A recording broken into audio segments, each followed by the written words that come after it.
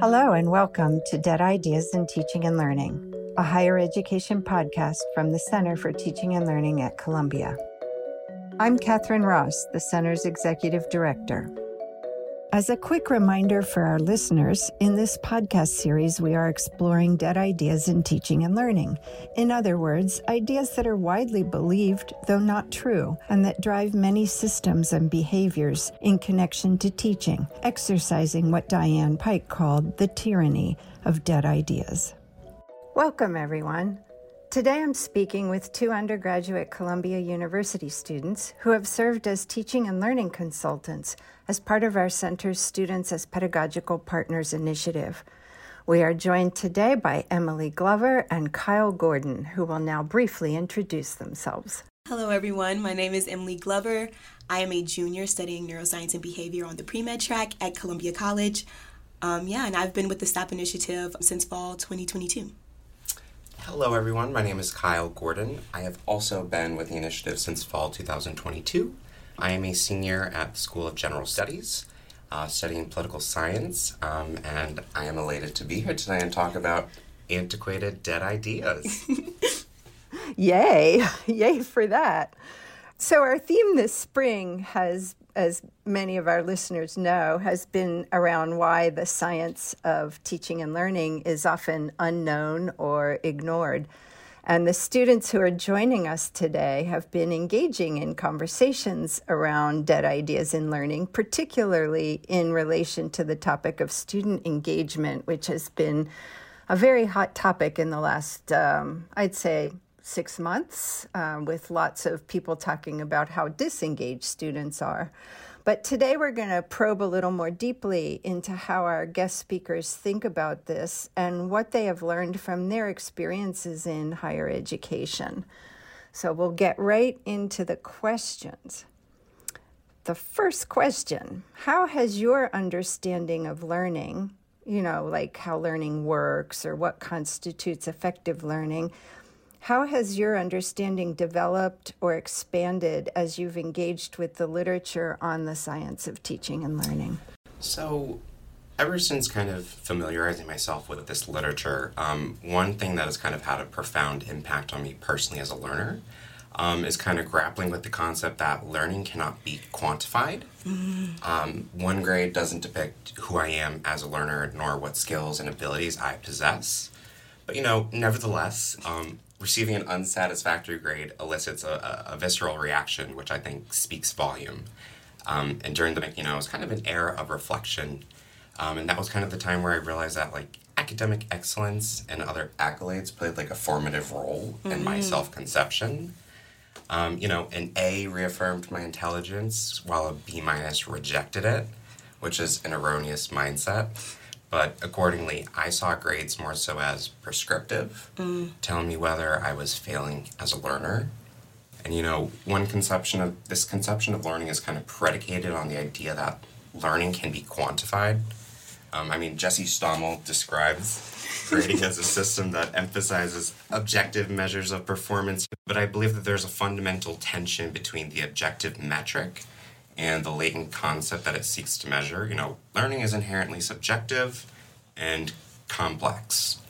I think that grading focuses so heavily on fair and objective standards that it can't see the forest for the trees and the intricate complexities which kind of defines who I am as a learner. That was a really great answer, Kyle. I love that. Kind of building off what Kyle said, because I also thought about it from the assessment practice first, and specifically, learning versus assessment and how they affect each other. Because, before, I kind of had a very tunnel vision idea of learning. I just go into a classroom, I take in whatever the teacher says, and then I go about my day, and then I put that down on a test. But it wasn't until being in the STOP initiative where we talked about assessment explicitly did I realize, how much assessment actually impacts the way in which I learn and the way in which I study. And this idea of studying for a test versus studying like for the sake of learning a concept. And it was upon reflection that I realized that I was studying for the sake of the test versus studying for the sake of like actually learning the material. And it was upon reflection that I realized when I was giving like untraditional assessments, I realized how much more I was excited to actually like study. Specifically, I had a teacher who, instead of like a final at the end of the year, we had a meeting, like an interview where he, an exit interview where we just talked about the semester all together. And then he asked me specific questions about my final paper. And because I had that like face-to-face contact with my professor versus like a very removed action of just writing on a sheet of paper, it made me very uncomfortable actually. And I was really scared, and at first I did not think I was going to like it at all, and I was like, I wish I could just take the 3-hour exam. But because I was so scared of like letting my teacher down, it pushed me to like push myself further and like really question my own ideas because I knew he was going to question those ideas. And I left that interview like feeling so proud of myself from like how much I realized I actually had learned that entire year. And it made me like appreciate like the beauty and uncomfortability when it comes to unknown things, which I think being in the STAP initiative has also helped me do, because we do so much reflective work about our own engagement, realizing like, wow, the times that I'm the most uncomfortable are the times where I feel like I'm actually learning the most. That's really interesting. So it sounds like for both of you, and correct me if I'm wrong, the biggest sort of aha was this distinction between learning and grades that you're getting. Such like a big dead idea. Dead, zombie dead. It is. And as Emily said, without even knowing it, it's driving how you approach the work of learning. And you said, Kyle, you said something about the complexities. Could you give an example of what you mean by that? Yeah, absolutely. So, my ability to recite 3 months of information in an hour and a half doesn't delineate who I am as a learner. It's my abilities, my aptitudes, my aspirations, like those are the elements that define who I am as a learner. And a 94 doesn't quite capture those complexities. And I think it's a little reductive, but at the same time, I understand that we need a method of assessment, like unequivocally, undoubtedly. But, the fixation kind of focus on like the objective standards, I think it kind of just takes away any subjectivity, and like the main purpose is maybe to rehumanize grading and take into consideration my background is different from Emily's and vice versa. Right. We have different working knowledges. That's not really taken into account sometimes. I heard Professor Yuri Treisman many years ago. He taught calculus at UT Austin. He did a keynote address, and at the end of the keynote, he said, if you want to teach, you have to know who your learners are, and you have to find out what are their strengths, and then you can teach them. And I think that's what you're saying. Yeah, some professors have done entrance surveys before we even enter the class. Right. Asking about our familiarity with certain topics and whatnot. Through office hours, I've kind of seen that certain professors, many professors actually, are truly interested in their students and getting to know who they are. And I feel like it's kind of like a common misconception that we have these godlike figures speaking to us. They're pioneers in their respective fields. But, at the end of the day, they're still human. They make errors just as much as we do, maybe in different contexts, so on, whatever. And they're still learners. A lot of professors are still learning themselves, and I think when you talk to them and they're like, oh yeah, sometimes I had to relearn what I was teaching today because it's been so long since I've had to even deal with this, because they're so far into their profession or whatever. The humanizing aspect really is great, I think, for teachers, but especially for us as students and learners, because it's nice to feel connected to a professor and to feel like they understand what you're going through and they show it. They just don't know. They don't just say yeah, I get it, I was there, but they actively put that into their teaching style to show you that they understand and that they're writing for you like you're writing for them. Yeah. That makes me think about one of the best experiences I've ever had in the classroom here at Columbia. And it was for Spanish. And my professor on the first day of class started off by saying, you're going to make mistakes. When I was learning English, I made mistakes. If you don't make mistakes, you're not doing it right. I don't want anyone to ever, withhold themselves out of being wrong and making errors. And that was incredible. And in comparison to other classes that I've taken at the university, the level of engagement was starkly different. Students weren't, fearful, nor were they ostracized by any sense. And that certain level of camaraderie, we are all learners and we're going to make mistakes. And that is okay, because making a mistake is the surest way to know that you have learned something. So that lands us squarely in the second question. Our students are so prescient. So I think, because what I was going to ask you about was, did you have any examples of how your instructors perhaps have made some moves or offered strategies that really facilitated your engagement with the class? So I'll just ask Emily to weigh in on that, since Kyle gave a great example. As far as teachers' tools in the box for getting students to engage, I think the one that was my least favorite, not so much anymore, but still sets me on my toes, the classic turn to your neighbor and discuss. Because all growing up, I used to hate group work. I feel like putting you on the spot, okay, I was teaching, but did you hear what I just said? I think it is the most surefire way to decide for yourself whether you know what just happened and if you know what you're talking about. Because it's one thing to passively listen to when a teacher's talking and that information, and then it's a whole nother thing when they're okay, now look at somebody else and say what I just said, or do this practice problem. And it can be really scary, but I think that is when I realize how much I know, what I need to know more, but also when I do really, really good learning, because like you were saying, it's that peer camaraderie when, okay, I may not know something, but you know it, so then you help me out, or you may not know something, but I know it, so we help each other out. And then also, when neither of you know it, it kind of helps the teacher as well, because they're okay, this is where majority of students are having a problem. Then you ask the group next to you, did you get question 4? And they're no, question 4 went straight over my head.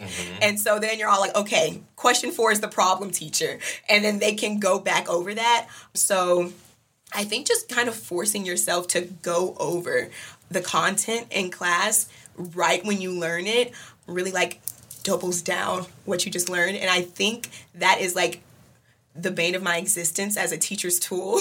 But they know what they're doing, because I'm always on a test, oh, I remember that's what me and Susie talked about, or whatever. That precludes that awkward moment where the professor goes, okay, was there anyone who didn't understand? You have to single yourself out. Right. I think that's a great tool. Right. Yeah, so rather than the standard, any questions? Any questions? And even, changing any questions to what are the things that still aren't clear is a shift, right? It's not saying that if you have any questions that might be kind of wrong somehow, right? It's setting it up that I would expect you would have some questions, and I want to open up the space for that. But I think what you said, Emily, to just be able to do that with the person sitting next to you is, in many cases, far less threatening than having to say it in front of the whole class. Okay, so I think we're ready for the third question.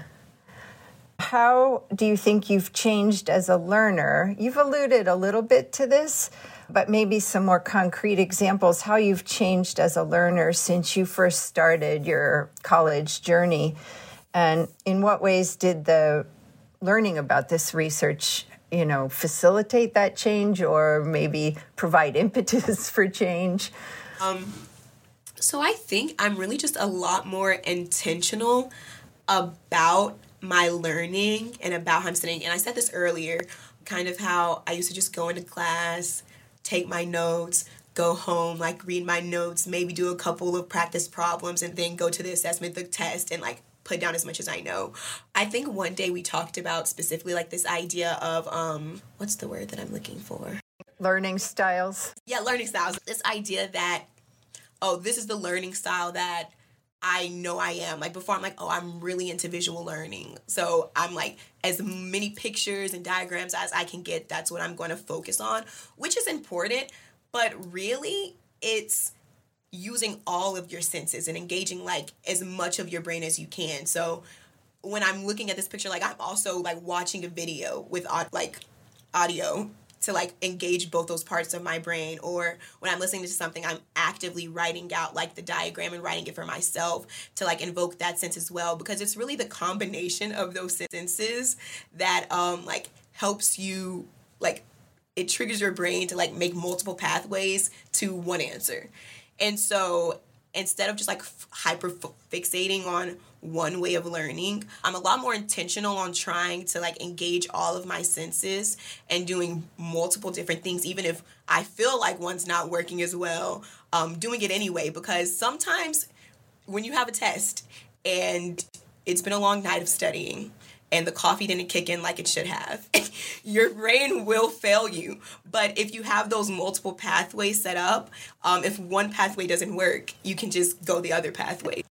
That's great. So you discovered that learning styles is a dead idea, in fact, and the research does not support it. So that's a great leap forward. How about you, Kyle? Emily gave a great example of this. She goes, just pop in a piece of chewing gum. Oh, yeah. And then take it while you're, have another piece while you're taking the quiz or exam. So I sent her a picture. I said, God help. Let's go. A picture of the gum. That was so funny. But, I had a really similar experience in terms of kind of learning that, that is a dead idea, and that there are specific mechanisms that we can kind of employ and use to kind of make learning more dynamic and kind of create a more robust working knowledge. As someone who studies political theory, there are a lot of connections and intersections between my classes. CC, LitHum, like different interpretive styles, different theories, epistemological thoughts, and so on and so forth.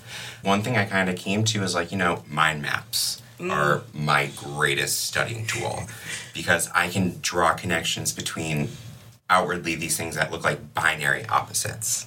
But at the end, I'm able to draw the two together from something that I learned in CC, or something from origins of liberalism, so on and so forth. And kind of taking that and putting visuals to it. Because, theory of societal function, I can put pictures to it. I can think of people linking hands, the little diagram, whatever, in hospitals where it's like little figures holding hands. So I can think of these things. But, it's about engaging different sensory perceptions. And that has really catalyzed my learning and establishing my working knowledge. Great. Could you just tell our listeners what CC stands for? It's Contemporary Civilization. We examine the rudiments of Western political thought. Great. And it's part of the core curriculum. Yes, Emily's favorite. Don't let him be sarcastic. Like, it's just as a STEM person. I feel like it was actually one of the classes I learned the most in. But like I said earlier, it was one of the classes that made me the most uncomfortable as a learner, because I'm very comfortable with my, chemistry and my biology. But CC, also discussion-based classes, which Columbia loves. It is at the root of all of our teaching, is discussion-based classes. Really, really pushed me out of my comfort zone at times, which was very scary. But I think I walked away a better person, or more well-rounded learner, and I have much love for the Columbia Core. A lot of STEM classes use active learning as well, where students talk to each other and work through problems, right? Yes, I quickly learned that no matter what discipline you go into at Columbia, you will be in discussion-based learning. And I had to come to terms with it very quickly. Well, it sounds like for the better. Yes.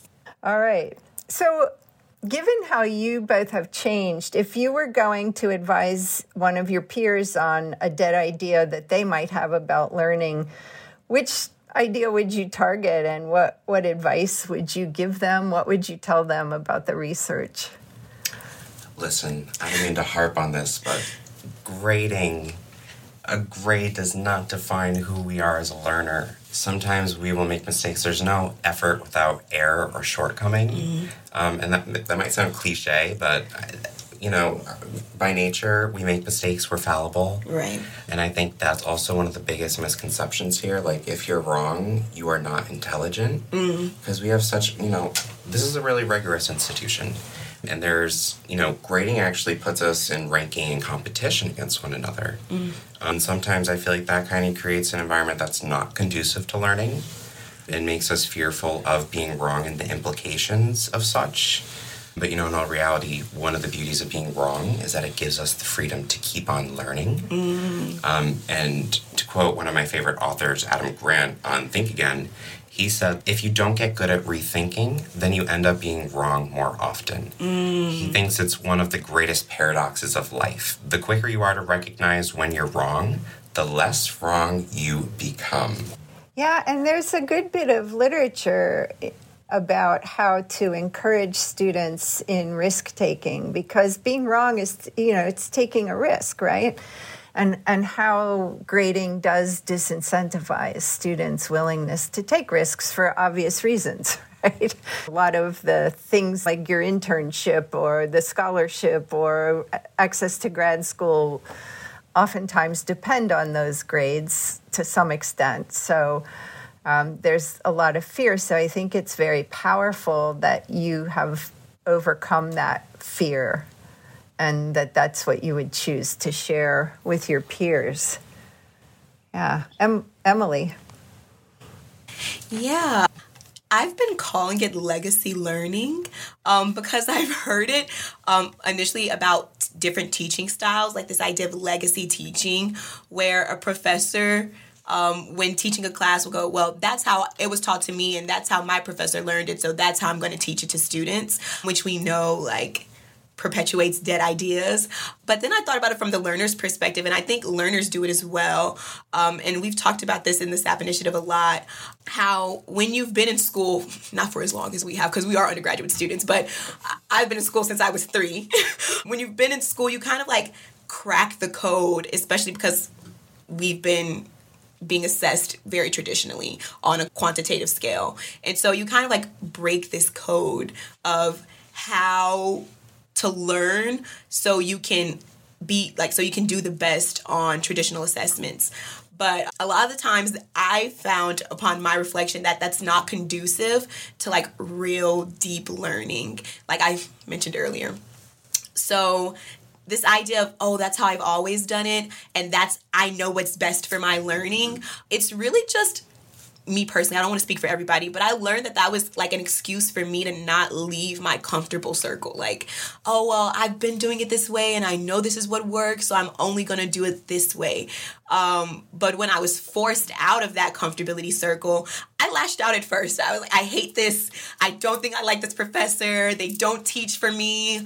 But by the end of the semester, I realized I was completely wrong and actually learned a lot. And it made me realize, well, maybe I don't always know what's best as a learner. Even though I have been learning for so long, this is a completely different institution. This was a completely different class. So just being open to new ways of learning, even if you feel like you know what's best for yourself, just don't get so stuck up in the usual. That is so true. And I feel like that is just a byproduct of grading's fixation with results over efforts. Right. And that's what discourages learning. It also stifles originality and taking risks. Right. So, learning new things and approaching it in a different manner, because it's if you fail, why would I do that? Right. It's very interesting that you've honed in on this point, because there's a good bit of research now that shows that even when professors are willing to try out active learning in science classrooms in particular, and there have been very strong advocates for this for many years, people like Carl Wyman and Eric Mazur at Harvard, who have for years been saying we need to have students talking to each other, working problems together. But there's a lot of research that shows that students push back and don't like it. And I think it speaks to the grade thing, right? The students have gone through systems where they get rewarded because of the grades they get. And when they're in this new context in college and the professor is trying to do things differently because we know that it promotes deeper learning, as you said, Emily, but it's scary for students because they're so grade-oriented and they don't know if they can succeed this way. And so they often push back to the point where some instructors just abandon it, and it's confounded by the ways in which we evaluate teaching, which can harm a professor if the students really don't like it and keep pushing back. So, it's a complicated issue, but I'm so happy that you were able to highlight that and really put that at the forefront. So thank you. Of course, it's very scary from the student's perspective, as I said before, but I think one of the greatest ways to combat that is when a professor understands that it's scary and goes overtime to let a student know that they understand that it's scary, and being very upfront with how assessment is going to happen, which we've also talked about. I know this is something new. I know this is not traditional, but this is what I want to do because I feel like it's going to be good for you. But don't think that I'm going to blindside you at the end of the semester because you've never been assessed like this. So this is how this assessment is going to go.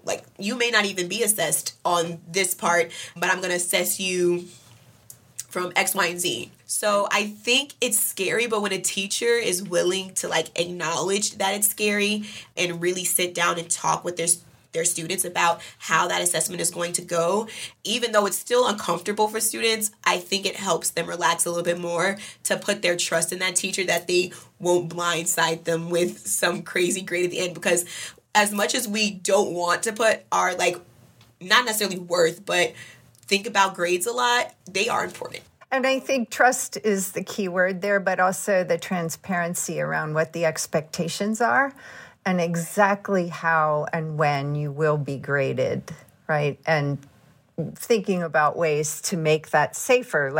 Your first exam might only be worth 25% and your second exam might be worth 40%, right? And so that if you don't do well on the first exam, it's not over. It's not game over for you, right? Yeah, I think providing reassurance to students is the key to enacting this pedagogical shift. Right. That you won't be penalized for deviating and kind of going a different route. And that kind of will encourage people to kind of go outside of their comfort zone and try out different methods and so on and so forth.